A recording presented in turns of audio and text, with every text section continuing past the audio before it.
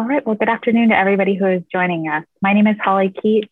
I am a transplant pulmonologist at University of Texas Health in San Antonio, and very excited for our panel today, where we're going to be discussing post-COVID fibrosis, with a special focus on treatment and transplant.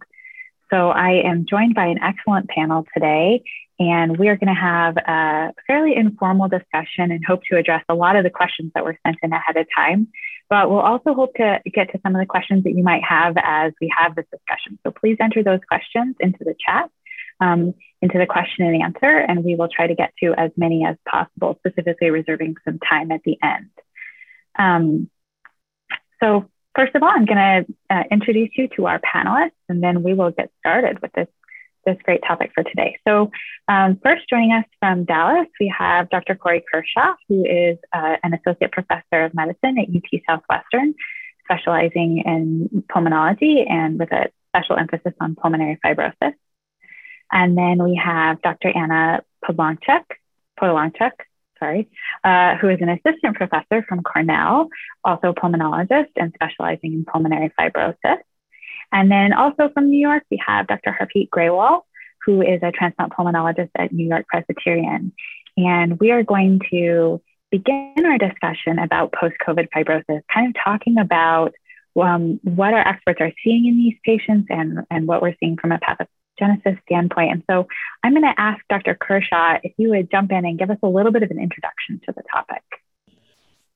Thanks, Holly. So when I'm thinking about these patients, and I think what we're going to spend most of our time talking about today is outpatients. The patients have survived their illness, and they've left the hospital with some degree of morbidity after their illness. And I think about these patients in a few different categories, and I'll reference back to a really excellent article by Aaron Hawley that was in Chest Physician in the August issue, and he really framed the argument in such a great way that I use it actually for teaching purposes now for patients and for our fellows, that we have patients who survived their illness and now are left with some residual acute lung injury that may or may not progress to a fibrotic phenotype somewhere down the road in terms of time. There are patients who had a pre-existing interstitial lung disease and then became sick with COVID and an acute lung injury. And then we have to decide what happens to those patients. Does their disease change into something else? Is their disease now going to accelerate to a more fibrotic phenotype? And then there's this really curious, and I think in some ways a little bit more difficult to pin down group that may have had a milder illness, perhaps not a lot of chest imaging such as CT scans to really know what was happening to them, minimal oxygen requirements. They leave the hospital, follow up with either their primary care doctor or even a pulmonologist because of maybe some residual symptoms, maybe not, and they have some abnormality on their CT scan that was unexpected. We could even call that an interstitial lung abnormality, an ILA. And I think any discussion we have about what to do with post-COVID fibrosis, we have to define our terms and decide which type of patient we're talking about, because we may approach those patients very differently. It's even though the pandemic feels like it's been going on forever, it's still rather early in the natural history of these patients that are recovering. And it's hard to say what will happen to those patients who have de novo lung disease after severe illness. What happens to them later on? The ones that already had some disease beforehand, we might be able to dive in with those patients and do a little more because that's something we might be more comfortable with. So what do we currently understand about the pathogenesis in, I guess, those patients that have kind of a de novo? I'm not going to speak as an expert histopathologist or pulmonary physiologist at all. There's been a few people that have looked at this, at least trying to make a direct comparison as far as what happens in non-COVID ARDS and with the acute lung injury of COVID. And there are a lot of similarities. University of Michigan published a really nice study in the last year or so about this, where they looked at their own population of patients matched with historical controls that had non-COVID ARDS and showed that their physiology was very similar. Their outcomes are very similar. Their later on morbidities are very similar. So that at least would suggest from a clinical perspective, the histopathology may be very similar to what we know about the ARDS that occurs from non-COVID etiologies. I'm not sure I know exactly deep down what's happening to those patients, and I certainly would welcome the panel to discuss that more. But at least, if you recall in the beginning, there was a lot of argument about, wait, these patients are different. Their ARDS is different. We need to manage them differently. That probably is still a little bit up for discussion. I'm not sure at my institution, we spend a whole lot of time trying to divide those patients up, but at least there's some suggestion in the literature that they may behave the same after recovering from their illness. And to me, that would suggest that maybe the pathophysiology is very similar to what we know about ARDS now. I agree. I think there's a spectrum of changes that we see in the acute illness that then potentially in some patients progress to different patterns on CAT scans and histopathology. We know in some patients with either mild or even severe COVID, there's primarily an organizing pneumonia pattern on CAT scan, and there's inflammatory changes that are similar to what we would see in other types of organizing pneumonia after lung injury. And then there are patients who have more severe illness and have more white blood lung injury and DAD and classic ARDS, and then go on to have more post-ARDS fibrosis and organized changes. So there's a whole spectrum from more inflammatory changes to primarily architectural distortion and fibrotic disease and stage fibrosis. And I mean, I think everyone who's in pulmonary and everybody in the world knows that a lot of people in the world have now had COVID. So is there any sense for what are we talking about in terms of the number of people who are going to go on to develop fibrosis after their COVID? I can take this one. So it's hard to know. I think there have been a couple of well-done studies that have tried to look at the epidemiology. Most of them are sort of in the relative short term, so at outcomes at 3 or 4 months in terms of imaging. So there's a lot of different case series, and so you have to look at who is, who's in the denominator. There are 2 large studies, relatively large, that I've seen that did a good job of looking at everybody who was hospitalized. One was published in Annals of ATS and looked at outcomes of hospitalized patients with COVID who were then followed up at 3 months with phone calls and imaging. And in that study, they showed that about 5% had either organizing pneumonia or some fibrotic disease. So it was a relatively small number of patients. If you look at the whole denominator, there was a JAMA study that looked at imaging at 4 months in patients who were hospitalized, I believe in the UK. And in that study, they screened patients for symptoms, and for patients who were invited for follow-up imaging, about 60% of them had abnormal imaging. But if you look at the whole denominator of fibrotic and include the whole denominator of hospitalized patients, so about 7% who had fibrotic disease. So I think it's probably somewhere in the 5 to 10% range for patients who were hospitalized with severe COVID, but it's a little bit unclear. And when we're seeing our patients as they're recovering from this, do we have any sense about the timing of when they might start to develop changes on a CT that would be more fibrotic, or what the natural history would be? I realize that this is all, relatively recent in the course of human history, but do we know anything about how likely they are to progress? Or I think that it requires pretty regular follow-up to answer that question. There's been a couple of pretty good guideline papers out there. The British Thoracic Society published a guideline about how to follow up patients for this. And I know some people are chatting about asking for links, and I can put the link to that study in the chat so people can look at it. It's got a nice little algorithm about what to do. And if this is abnormal, then to do this. Once again, it was published pretty early in the pandemic. So these guidelines will certainly evolve over time. I think after the person leaves the hospital, I think they should see a pulmonologist. I think they should have a CT scan. 3 months is probably the longest interval that I would wait to do that. You need to establish some sort of baseline and then follow them on a regular basis to see what happens. Most of the studies that at least address doing something to these patients, there's usually some, follow-up from 6 weeks to 3 months, like Anna talked about. And you have to start making treatment decisions then to know, at least have an idea of what's going to evolve over time. I know a lot of us are probably going to talk about our own experience with taking care of patients, after COVID.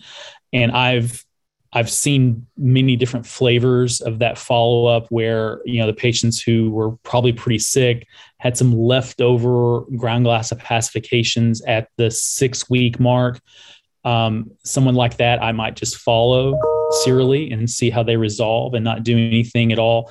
And then someone I just saw this week, who was pretty sick, never needed mechanical ventilation, but did need quite a bit of oxygen support. He's got a pretty abnormal CT scan, and we're still watching that evolve over time. Not treating him though, because his symptoms are really not nearly as involved. He's not really affected symptom-wise as he is his CT scan. So a lot of this, until we really have a much better knowledge of the natural history of post-COVID interstitial lung disease, a lot of this is going to be, based on the individual scenario, I think. And maybe we'll learn more. Like maybe we should be treating these patients a lot earlier because of what may happen 2 years from now. Time will tell with that. Yeah, I just want to add, in terms of the timeline of the evolution, as we're learning about this disease, I do think that it depends also on what subgroup of patients we're talking about. Going back to Corey's first point, that there are different subtypes of patients. There are obviously those patients who had severe illness, were mechanically ventilated in the hospital, and those patients generally seem to have disease on discharge, and we're still learning how that disease evolves. But a lot of them, the fibrosis doesn't necessarily progress over the 6 or 12-month period in the small case series that we have. But for patients who may have had some early or underlying ILD that now had an exacerbation or an accelerated progression of their disease, whether because they were at risk for ILD or had ILAs or clinical disease, those patients have to be watched very closely because some of them can progress very rapidly and others maybe not so rapidly. Yeah, I mean, you could almost see this as being an exacerbation trigger for those patients that may have, the kind of disease that you and I would follow in clinic and just, we're going to watch this for now. This is not really even a fibrotic phenotype at this point. It's something so early. I'm not going to dive in with antifibrotic therapy. I certainly am an early starter with antifibrotic therapy in my practice, but maybe some of those patients that I'm not starting, they get sick with COVID. My whole decision point changes then because they're going to be in trouble. And that's somebody that I would start treating a lot earlier than I would otherwise. I wonder if you guys have seen some of these patients that have maybe been on ECMO or been on high amount of mechanical ventilation support, but are ultimately able to wean from that degree of support, but then go on to continue to need some form of oxygen support. Have you guys followed those patients in clinic, and what seems to happen with them over the months that follow? Maybe we'll start this question first with Anna, and then Corey can weigh in also. Yeah, sure. I mean, those are the tough cases, right? Because they are so sick and then they improve, but then they have just severe, residual fibrosis in their lungs. And it's hard to know. I mean, some of them do stabilize. And in my experience in the patients that I've seen in clinic, they don't necessarily develop a progressive fibrosing ILD beyond the existing damage and fibrosis that they have on hospital discharge. And in some of them, actually, we do see a slow improvement. Those patients are generally so sick and have so many other comorbidities. And in those patients, I think you have to treat the whole patient. So yes, their lungs are damaged, but they, potentially have kidney injury, they have diabetes, they have so many other comorbidities. And so you have to pay attention to those issues and not just, start them on antifibrotics and call it a day. You have to, I think, pulmonary rehab, aggressive rehabilitation, can go a really long way and probably has a greater benefit in those patients than antifibrotic therapy. So yes, we see them, they're tough. And I think, I want to know what Corey has to say, but I think for those patients, I want to know what Harpreet has to say in terms of evaluation for transplant, because you're always on the fence. Like, at what point do you refer them? Should they be evaluated? I definitely think that the preponderance of evidence out there about who can develop a post-COVID, ILA, post-COVID respiratory issue, the more severely ill the patient is during hospitalization, those are the people that you generally have to worry about. So, Anna, I worry about these patients sort of in a different direction, because as you rightly pointed out, someone who's on ECMO, in my institution, our ECMO survivors, they're needing ECMO up to 3 months sometimes. It's real. You're really deeply involved with these patients for mechanical support for a long time once you take that step. And you're right, they're physically debilitated. There's tons of issues with trying to get patients weaned off all of the narcotics and sedatives that we have them on, just to, get them to that point. I worry a little bit about those patients that some of the follow-up in terms of their potential to develop a fibrosing ILD may get lost in all of that, because I'm so focused on getting the patient to walk again, getting the patient to, return to some semblance of normal life, that, that may be 6 months after survival, longer, and we may miss our window to intervene on something that may develop later on. Again, these patients it's a giant package of trouble that we have to really be paying attention to, and the lungs are a big part of that. Absolutely. So I think let's shift a little bit to talk a little bit more interventions and treatment and things that we can do for these patients. So since we're kind of discussing about this timing of before we talk about the antibiotics and stuff, let's just get that out of the way. I think that's the question that everyone's mind for Harpreet. When is it time to call you? I think you can always call me. It's very difficult because I think oftentimes in the beginning, we're just trying to do collateral damage control, in a sense, when patients are very sick in the hospital. So I often like to separate these patients into inpatient referrals and outpatient referrals. I think outpatient is a little bit easier because oftentimes patients have a pulmonologist already that's following them. And I think I want to go back to Corey's point of saying that all of these patients that are being discharged with some form of pulmonary involvement should have a pulmonologist that's keeping an eye on them. And at signs of deterioration early on, involving a transplant pulmonologist. And I want to take even a step back when it comes to lung transplantation. I think this is a problem that's a systemic problem. It requires systemic solutions with a multidisciplinary approach, a collaboration. If you are not a transplant center, I think partnering with a transplant center and having active conversations about, who could be considered a candidate. And when we think about that, really we worry about a lot of the acute patients and the inpatients. Oftentimes we're getting many calls during the week. I just got off the phone right before the webinar about a patient who's COVID in an outside hospital, has been there for months on high flow. And one of the questions that often comes up, what's the patient's physical status? And they're bedbound and they can't lift their arms, they can't even stand up. And I think that creates a challenge because you're asking us to take on a very critically ill patient and then put them through a traumatic surgery that's going to further be in a very high catabolic state to heal and then subsequently recover that patient. I think that's a very big challenge. Oftentimes, that's not necessarily a good candidate for transplant because you already have enough risk from doing a lung transplant surgery in an otherwise ideal candidate. In these patients that are in hospitals over time, they accumulate risk, they accumulate complications, and then debility, critical illness, weakness, myopathy. certainly presents a challenge to put somebody through a major surgery.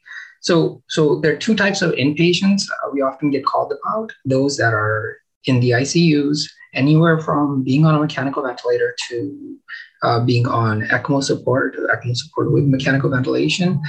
I think I'm just going to highlight some of the data when we look at real world data currently from the ELSA registry. It's about 10,000 patients in the US, around 6,600 patients, and the mortality on ECMO is reaching around 50%. So all in all, you're already in a coin flip situation.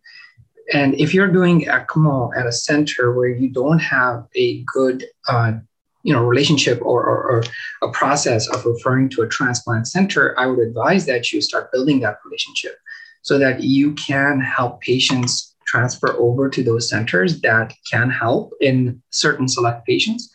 With regards to patients that are not on ECMO, that are on the floors, that are on high flows, like this patient that I just talked to, if you're on 100% high flow, you're on 40 liters, it limits our ability to evaluate a patient. Evaluations can take time in a normal setting of a lung transplant recipient or potential recipient. And then I think the major hurdle often that we forget about is how do we transfer a patient that's on 100% high flow, 40 liters, and using nano-breather. There are no ambulances that can transfer a patient in that kind of state. So I think that's a major challenge in itself. So there are little things that I think that are important to even logistics rather than just being candidates that need to be thought of. But having a good partnership with programs, I think that's a first start. And then working in multidisciplinary teams. We are blessed here at Columbia to have great surgical, medical, ICU, ECMO, you name it, support. And oftentimes when there's a patient, we all put our heads together to see if it's something that's feasible. And I think having an active conversation with your team, having active conversation with your referring providers on patients that potentially may be candidates or that are candidates on how to maneuver getting them over to your hospital. I think the other challenge is also there's a limitation in beds, because certainly while certain parts of the United States are doing better, there are parts of the United States where hospitals just don't have capacity right now. So you're looking at a wait time at an outside hospital. So I think many challenges going from all the way inpatient referrals, inpatient acute referrals to outpatient. Outpatient referrals, I think following our standard selection criteria guidelines, again, in my practice, I always, whenever I talk to people that refer to me, patients, is that, you should refer a patient as soon as you think about transplant, or if they're going on oxygen. I think it's important to have a discussion. It doesn't mean they're going to get a transplant. I think the idea of a transplant and conveying information on outcomes in lung transplant, and for a patient to digest that information requires time. Requires multiple meetings, because as many of you know that work in ILD and transplant, the outcomes are not as great as we think they are compared to, for example, heart, kidney, liver. And I think a patient needs to understand what they're getting themselves into. One of my mentors, Atul Mehta in clinic, often said, it's not a panacea. There's no right or wrong answer in transplant, but one thing we should try to do is provide choice to our patients. And I think that can only be done if we attack something like this early. So I think from an outside standpoint, same ILD, you start to see a decline. Some of them will decline rapidly. I'm not sure how to identify them. I think that's where people like Anna and Corey come into play. They help us quite a bit. And if you're seeing early deterioration, that should prompt a visit. We will work them up. And if they stabilize, we wait. We don't have to go on the list. We don't have to transplant today. But at least we are aware of this situation, aware of this patient. It makes it much harder when they're acutely sick. I think I'm talking a lot, so I'm going to stop here to see if I can clarify further. Yeah, I think this statement, I said this to a patient in the hospital yesterday. The wrong time to start talking about transplant is when you need the transplant. You have to start having the conversations before you get to that point. And it's hard. You're right. These diseases, there's not, we're kind of talking about even some non-COVID ILDs, lots of times the natural history, changes year to year with an individual patient. And, your crystal ball fails frequently. And like I said, you're absolutely right that, our transplant center is very active in Dallas. We do a lot of lung transplant. And they always say the worst thing that happens is you refer us a patient and we tell you it's not time. That's the worst thing that happens if someone's referred early. These inpatient referrals are hard. I mean, those are just really, really tough because the patients are so sick. Transportation is one thing. You get the patients to your hospital, and then it becomes a challenge just to do things, just to do the workup. How do you do a colonoscopy on somebody who's on 100% oxygen? It's just not possible. And then you're left with some of these, second tier evaluation mechanisms that you're always kind of worried. Do we really vet the patient appropriately? These are really hard things. And furthermore, your beds are built up because the patients are so sick. They stay in that ICU bed for 60 days, 80 days. And picking the right candidates for any of these things it'll be a challenge forever, I'm sure. I mean, I think going off of what Corey just said, I think there's simple things that you can think of. It's, for example, is this patient ambulatory? Do we think this is a patient that can go through the stress of surgery and be able to be rehabbed afterwards? So we always ask for these things. Sometimes I ask patients to be rehabbed, and we have been successful. I can think of one COVID patient off the top of my head that I follow. A young lady at an outside hospital. I worked with a pulmonologist who was not ambulating. They ambulated the patient, rehabbed her. They ambulated her on CPAP, and we were able to bring her over, and she was able to get a single lung transplant and doing really well. But I think it requires team and it requires commitment. It's a long-term commitment on both sides. And patients, we have our general selection criteria and contraindications, guideline oriented. If BMI is greater than 35, being on a ventilator for a long time, being paralyzed, being sedated, those are not likely to be candidates, unfortunately, because we just cannot promise that there's going to be a good outcome. And as Corey said, how do you do evaluations? Generally, I always tell patients there's a lot of testing, and sometimes we can minimize that, but things like doing a cardiac cath, you can't do a lung transplant without understanding that the heart is in a good condition. You could have a good set of lungs and have a cardiac event intraoperatively or postoperatively that will lead to a poor outcome. And also, lungs are a limited resource. In the U.S., often the number that's cited is 19% out of all the available organs, in lungs that are donated are generally utilized. I mean, that number may have gone up a little bit higher in recent times. So there's also a limitation, and especially in COVID times. There was a paper that was published by one of my colleagues here at Columbia.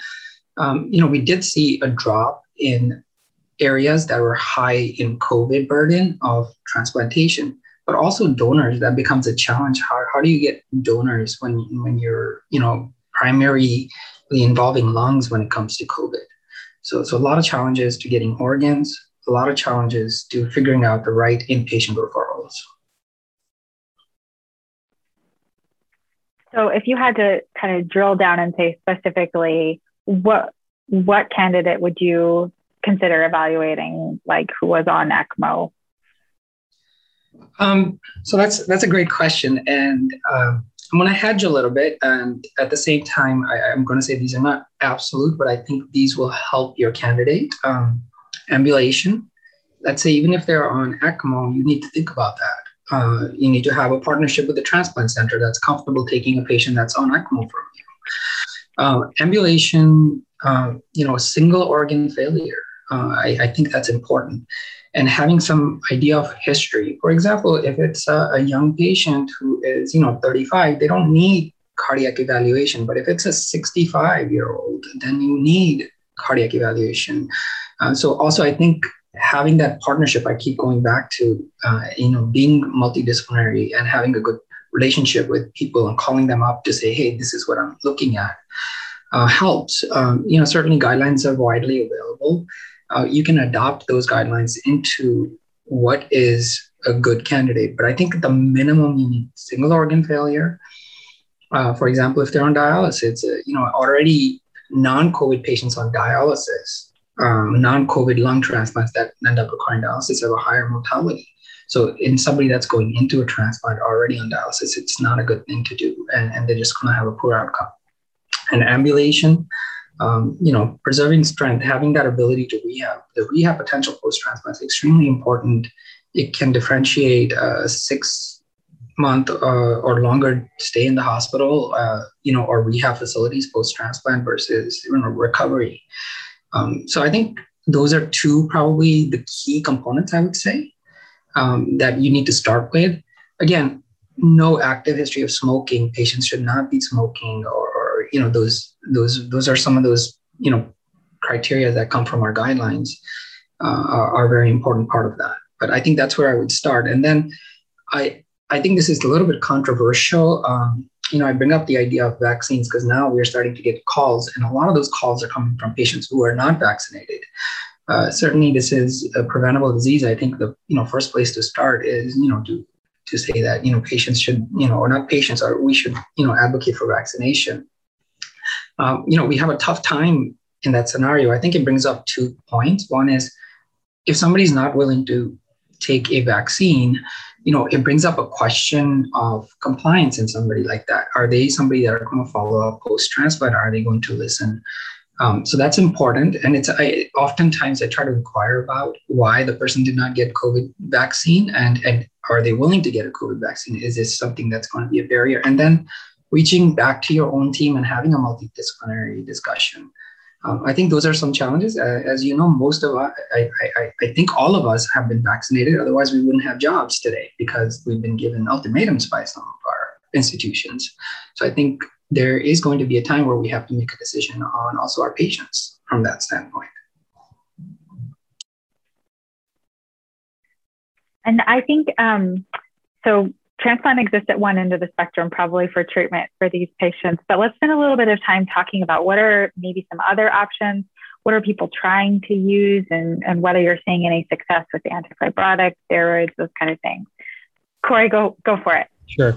So the question was about antifibrotics in these patients. I'll take it back to what I was saying before. I think it kind of depends on the scenario a little bit. If I have somebody who, had some underlying ILD to start, they unfortunately are sick with COVID, severe enough to where they had an acute lung injury. I'm accelerating my timeline for antifibrotics in those patients. I don't necessarily have a choice because I don't think there is enough evidence out there to say that nintedanib and pirfenidone, those are the 2 drugs we're talking about, one is superior to the other ones in this scenario, superior to the other in this scenario. My decision about antifibrotics usually that's a shared decision in my practice. I present both of the drugs to the patients. We talk about side effects. We have a frank discussion about, realistic outcomes, what to expect, and then decide together what's the right choice for them. The patients who come to us were lung healthy before COVID, now have a lung injury and they're, on oxygen, they're physically debilitated. They have like a post ARDS, organizing DAD that's still evolving into something. I'm not starting those patients on antifibrotics now. And I say that because I'm borrowing what we do with some of our, ARDS survivors.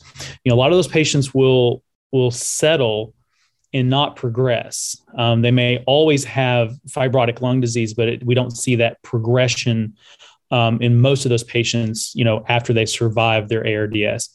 And we have to remember that's the outcome we know of with nintedanib and pirfenidone. Realistically, it's delaying progression, slowing the progression of disease.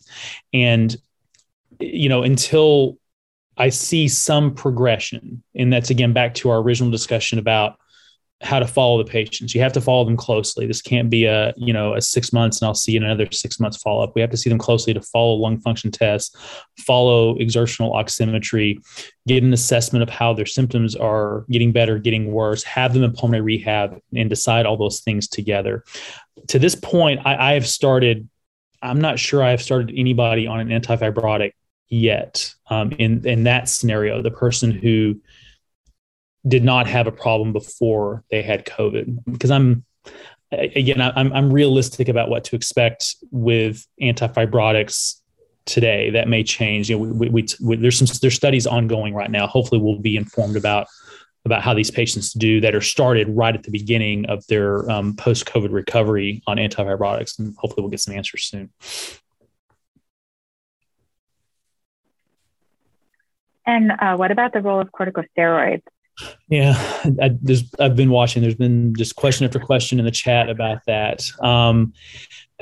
So, my feeling about steroids has evolved, after taking care of ICU patients, for 18 months now. On the outpatient side, there's one study, and I've been trying to, as I bring up clinical trials, I've been trying to put them in the chat for people with links and everything. So the one study that I come back to when I consider whether to give patients steroids or not, it's from a year ago. I've lost the reference. Where did it go? It was done. Here it is, right here. It was done in the UK, and they took a small group of patients. They checked in with 4 weeks after they left the hospital. They, if the patients were still symptomatic, they brought them back in, did PFTs, did a CT scan, and the ones that still had persistent interstitial lung changes, and these were mostly sort of ground glass looking things that make us think about organizing pneumonia. They put them on steroids, and they generally started about at half a mil. They used prednisolone there, so 0.5 milligram per kilo of prednisolone for a pretty short period of time. I mean, those patients were treated for just about 3 weeks, and at least the investigators reported that after they tapered them off of them, they repeated PFTs. The patients felt better, and their DLCO and vital capacities had improved.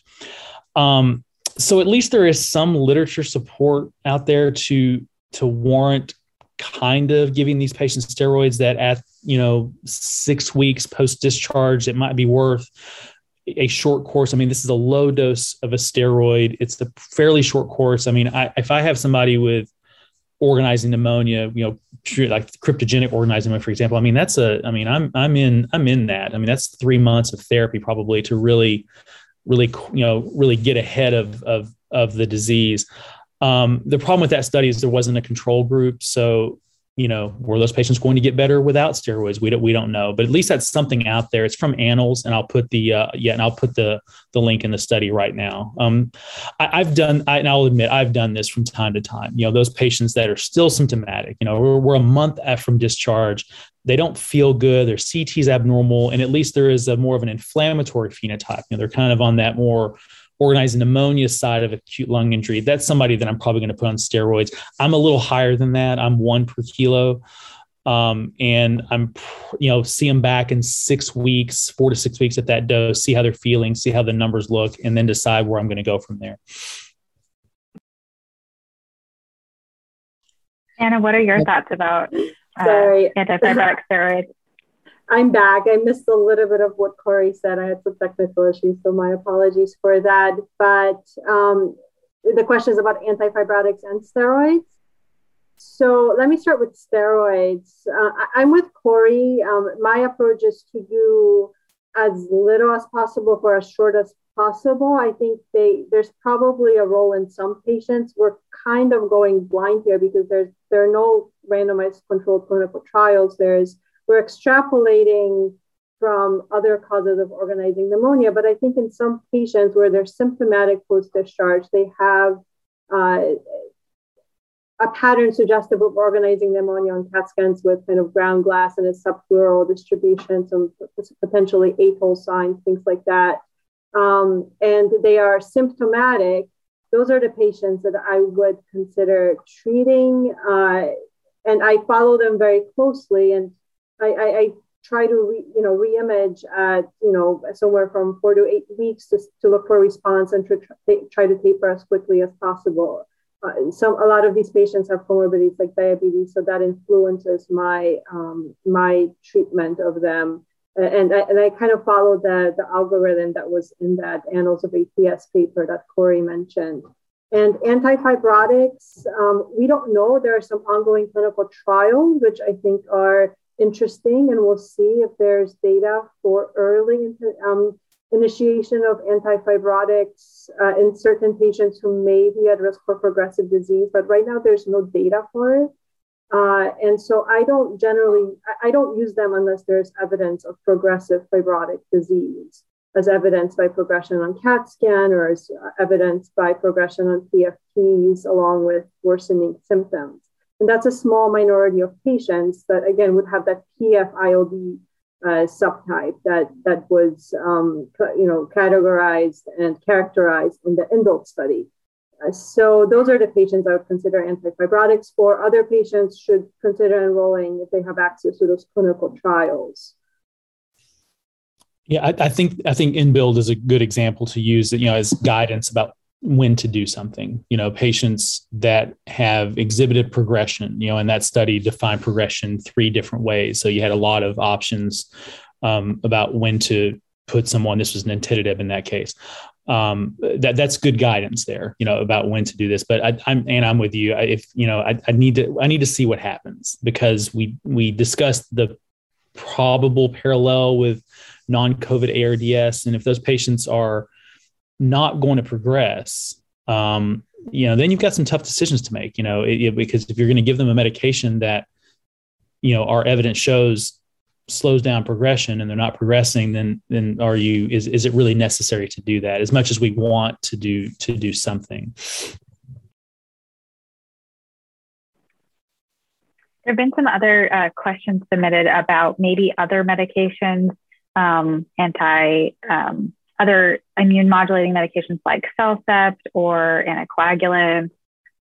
Any role for any alternate things, or are any of those being studied that you know of? I'll start. CellCept, nothing's been studied. I would say that, I use CellCept as an immune sparing agent if a patient's going to require long-term immunosuppression for maintenance. And so, as Corey mentioned, there are patients with cryptogenic organizing pneumonia that may require long-term immunosuppression, and some of those may end up on CellCept.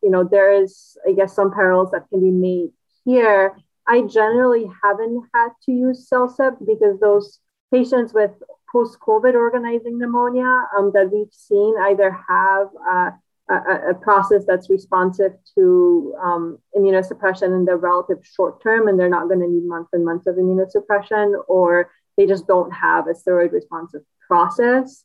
I guess there could be some cases where there's evidence of ongoing inflammatory process in their lungs where I would consider CellCept, but the very few patients that would ever come up. The other thing I do want to mention that was highlighted in that Mayal paper, and that piggybacks on what Harpreet said in terms of a multidisciplinary approach to patient selection for transplant. I think the same kind of approach and benefit can be seen in patients with post-COVID fibrosis, and access to a multidisciplinary discussion is very important and can be very helpful for those patients if you have access to that. In the Mayol paper, before starting steroids, every patient was evaluated by multidisciplinary discussion, and the decision was made in a multidisciplinary fashion, which I think can be really helpful and beneficial for treatment.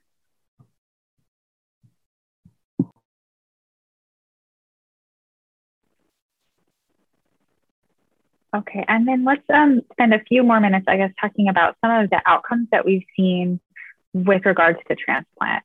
Harpreet, can you comment a little bit about how these patients do when they are able to get transplanted, what we know so far?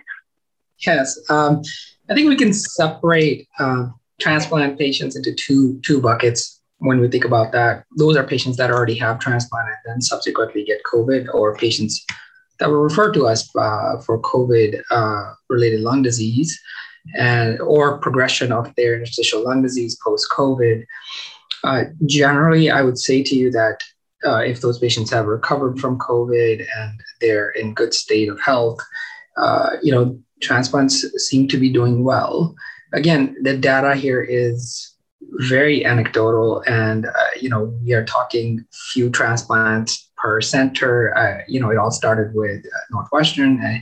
I was just thinking about that when you talked about that. I can count 6 patients we've done. I'm sure there are more. I follow actively a few of them. It's hard to make conclusions in terms of long-term outcomes. We don't know. if they're going to have early chronic rejection. I certainly worry, I would say to you, about superimposed infections in these patients, because by the time we receive them, often they've already been immunosuppressed significantly. They've been on steroids. We have done both single and double lung transplants in COVID patients, and they seem to be doing just fine. With regards to survival post-transplant with COVID, it varies. There are two papers. One is already published, one we're publishing from Columbia. And looking at some of this other solid organ transplants, I think the mortality is probably somewhere between 23 to 35% post-COVID in lung transplant recipients. So it's certainly worse in patients who are hospitalized requiring oxygen, especially those that require mechanical ventilatory support. They truly have a poor outcome. So that's our post-transplants. And then ILDs, so far the experience I've had, those patients are doing well, especially after they've recovered. And I think that's where it comes down to selection. Patient selection is key, because you want to set them up for success. If you choose poor candidates, you're going to have a tough time getting them to recover and getting them out of hospital. And, sometimes, not doing a transplant is the right thing in those types of scenarios. And more often than not, myself, and I could probably say my colleagues, have to say no to patients that are getting referred. It's not because we don't want to help. I think we just have to be as objective as possible in weighing the risks and the benefits. We have to ensure that we can deliver on an outcome that we think is, appropriate in the sense of what is expected of a lung transplant. Going back to historical outcomes in our lung transplant recipients. And if we can't achieve that, I think that's not a good candidate for transplant. When you're monitoring people who have been referred to you on an outpatient basis and considering looking at them for transplant, what are the things that you're following? Are you following imaging, PFTs to see if they're progressing? Yeah. So my philosophy has always been very patient-centric. I think the patient knows before we do that there's something wrong. It's an alarm in my head, or if the patient's provider calls me, this is not a transplant patient example, but, Anna had referred a patient to me, and I can tell you that we constantly communicate if the patient is doing poorly. I think that's the key. Sometimes there are objective measures that are deteriorating. For example, in interstitial lung disease, your FVC may be deteriorating, but the patient may not feel it. But if the patient is feeling something, I think it's certainly also in our guidelines to refer that patient. So there isn't always an urgency on how fast you work them up. I would say that I always tell patients, you need to call us. Don't wait till your next appointment. If your appointment is at 3 months and you're feeling unwell at 1 month, you need to reach out to us. All our pre-transplant patients have numbers of our coordinators. They're very accessible. We are generally accessible to all our referring providers. Often I give my cell phone number to them. If there's a particular patient that we're worried about, just reach out and we'll work together to figure out what we need to do. And sometimes you have to transfer patients from outside hospitals. I think if a patient, be it who had COVID and has progressed, or had ILD with COVID that is progressing, that's somebody you've been following at an outside hospital, I think one of the first calls should be to the transplant program that's been following that patient, to see that if we can, in a timely manner, maneuver that patient to be at the transplant center so we can do our best in achieving, what we do best. With regards to deterioration, we've had a couple of surprises. ILD, I think in general, is a disease of surprises. Sometimes, as Corey mentioned, some patients could be doing really well, and the next thing you know, they drop their FVC by 20% or 15%. So I think your objective measures, and having some form of follow-up, and most importantly, communication with your providers that are referring, as well as with the patient, and allowing the patient to have access to you. I think those are very key. And sometimes one of my clinics is right next to our ILD clinics. So, sometimes they'll peek at me and they'll say, hey, Dr. Grewal, I just want to run this patient by you. You saw them at this time. And then I'll say, I think patient is deteriorating. Maybe we need to see them earlier. So I think those kinds of conversation relationships go a long way in getting ahead of a patient that's deteriorating to try to put in measures so that at least we can give them the best opportunity at success in transplantation. That's great. It sounds like we as pulmonologists definitely have our work cut out for us in following these patients and getting them the care that they need. And a kind of similar question for you. When you're following them outpatient, what are the things that you're keeping an eye on so that you know whether you need to start therapy or try therapy or whether you want to refer them to be evaluated? Sure. So my general approach to patients with ILD, for my patients who are stable, I still see them every 3 to 4 months with PFTs at every visit. That includes at least spirometry and DLCO. Now, for patients who I'm worried about, I might see them more often. I might see them every 6 weeks, or I might check in with them on the phone, or might do a video visit in between. We're utilizing more and more telemedicine, which actually has been beneficial to some of my patients. And so I'm following PFT closely. I'm following their symptoms closely. And again, paying attention to the patient as a whole as well, making sure they're not losing weight, nutrition. I mean, if they're losing weight, that really clues me in that something's wrong, something's going on, that maybe there's end-stage disease now, and we really need to expedite things. And it's the same thing. And I, like Harpreet said, we communicate very closely about these patients that I'm really worried about. CAT scans I follow as needed. If there's a drop in FVC or DLCO, the other thing I keep an eye on, if there's a drop of DLCO out of proportion to FVC, I worry about pulmonary hypertension developing. I walk them in clinic. I make sure they're not desatting, things like that. And just to add back to what Anna says, so those are also things that we monitor, in the lung transplant, pre-transplant clinics. We add the 6-minute walk test on top of that. Sometimes it's already been done by the ILD provider, so we try not to repeat them, or we try to, sort of kind of keep a close eye where, they may see them and then maybe 6 weeks later I'm seeing them and then subsequently they're seeing them. So it's 3 months for each of us, but they're at least seeing 2 physicians at 6-week periods. So I think that's also helpful in monitoring these patients. And if you start to see any deterioration, I think you have to be ready. And I think the testing, I think one of the keys is to try to get your testing done while they're in a stable state, especially in those you anticipate are going to be deteriorating or they're starting to show signs. Pulmonary hypertension, I feel like it goes so often undiagnosed in these patients. And a lot of times when I'm seeing them now, we've added a great complexity to a lung transplant surgery, where you may be able to do a fairly, uncomplicated procedure. Now, the surgery team has to create a complex plan in managing pulmonary hypertension, intraoperatively. And these patients may come out on extracorporeal life support, and that'll add to your, complication risk, that'll add to your morbidity, that'll add to your length of stay and recovery. So I certainly agree with, and I always ask them about their leg swelling. It's very simple things that can sort of cue you in, or they start saying, I just get winded very fast. And if you're seeing that DLCO drop out of proportion, I think that's a big trigger for me to say, we need to start thinking about listing, we need to start finishing the workup right now. And then I'll convey that back to a provider that has referred the patient to me. I agree 100% with everything you guys have said. I mean, it's the rule here is just close monitoring, especially in this time where we're not quite sure what the natural history is going to be. We have to learn as we go, and the safe thing to do is just to watch closely. Yeah, and we may find that we start picking up pulmonary hypertension a little earlier. And the ILD world has always been stuck that there hasn't been anything we can do about group 3 pulmonary hypertension for the most part.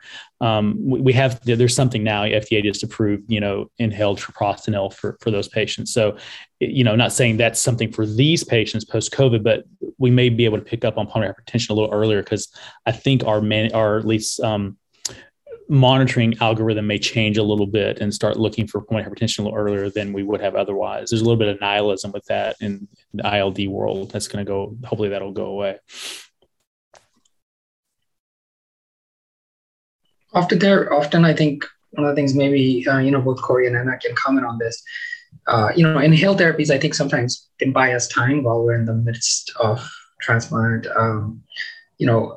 I think sometimes I see occasionally a patient with, a PD-5 inhibitor of some sort, and then they tell me that they acutely got worse and I often worry about worsening VQ mismatch. I just kind of wanted to hear your thoughts. And I think in these patients, these COVID patients, I saw a patient that was 7 months in the hospital and was at an LTAC, has recovered, has been rehabbing, and is now considering lung transplant. That's a patient that I often worry about developing PH. And I kind of want to hear your thoughts about preventive measures, perhaps, in these kinds of patients. I always talk about oxygenation, ensuring that, it stays above 88%. Those kinds of thoughts from my part. You're talking about like inhaled vasodilator therapy, like pulmonary hypertension type therapies? Is that what you're asking about? Yeah, that's kind of what I was referring to from a perspective of buying more time when they're deteriorating. Also, like seeing sometimes patients that are already on them and now they've worsened, and sort of your experience. And does that happen in COVID for your patients as well? I have not seen that happen with COVID patients, maybe because we're not looking for it, not checking it. As to your point, we might be missing a lot of pulmonary vascular disease in these patients. Hopefully that won't be the case anymore. I have the incredibly good fortune to have a really solid pulmonary hypertension clinic where I work. And I manage a lot of patients cooperatively with them in this setting. And, we've talked about this before about, where should we be using therapies earlier in these patients, inhaled therapy specifically, because what you're, I think, alluding to is that a lot of the systemic therapies these patients can add to that decompensation if, you have to pick the right scenarios. So, there are a couple of inhaled prostacyclins available out there that might be helpful. That's a really great question that I've not considered. Otherwise, we, because in the acute setting, in my institution, we use those quite a bit. And the reason is just to what you said in the outpatient setting is to buy time. I'm using inhaled prostacyclins. We use a lot of inhaled nitric oxide in my institution also, solely for the purpose of time. The patient needs just a little more time to turn that corner. I may have given tocilizumab 7 days ago, and I'm just waiting for that to if it's going to affect a benefit, I need to see that. And I need a little more time before they go on the ventilator. We use it for that setting. We've not talked at all about using them in the outpatient setting for the same reason. That's a really good question. What a great research question that would be. Think of me when you do the research. I will. Yeah, we've got some colleagues in common, so I think we can probably work something out if we want to do that. Well, everybody, I think we're just about out of time. So I just want to say thank you to each of our panelists. I think this was a great discussion. And I'm left with the thought that we have a lot to learn still, but that the best thing that we can do for all of these patients is follow them closely and try to learn as much as we can as we go along from each other. So I would encourage anybody who is listening, if they have residual questions, to reach out via social media or to CHEST, to the CHEST COVID task force, which has been doing these webinars every other week or weekly since the beginning of COVID. So thank you all for attending. Thank you, Corey, Anna, and Holly. It was a pleasure. Hope we get to do something soon again. Yeah, this was great. I had a great time. I agree. Thanks, everyone. I learned a lot from all of you. Yeah.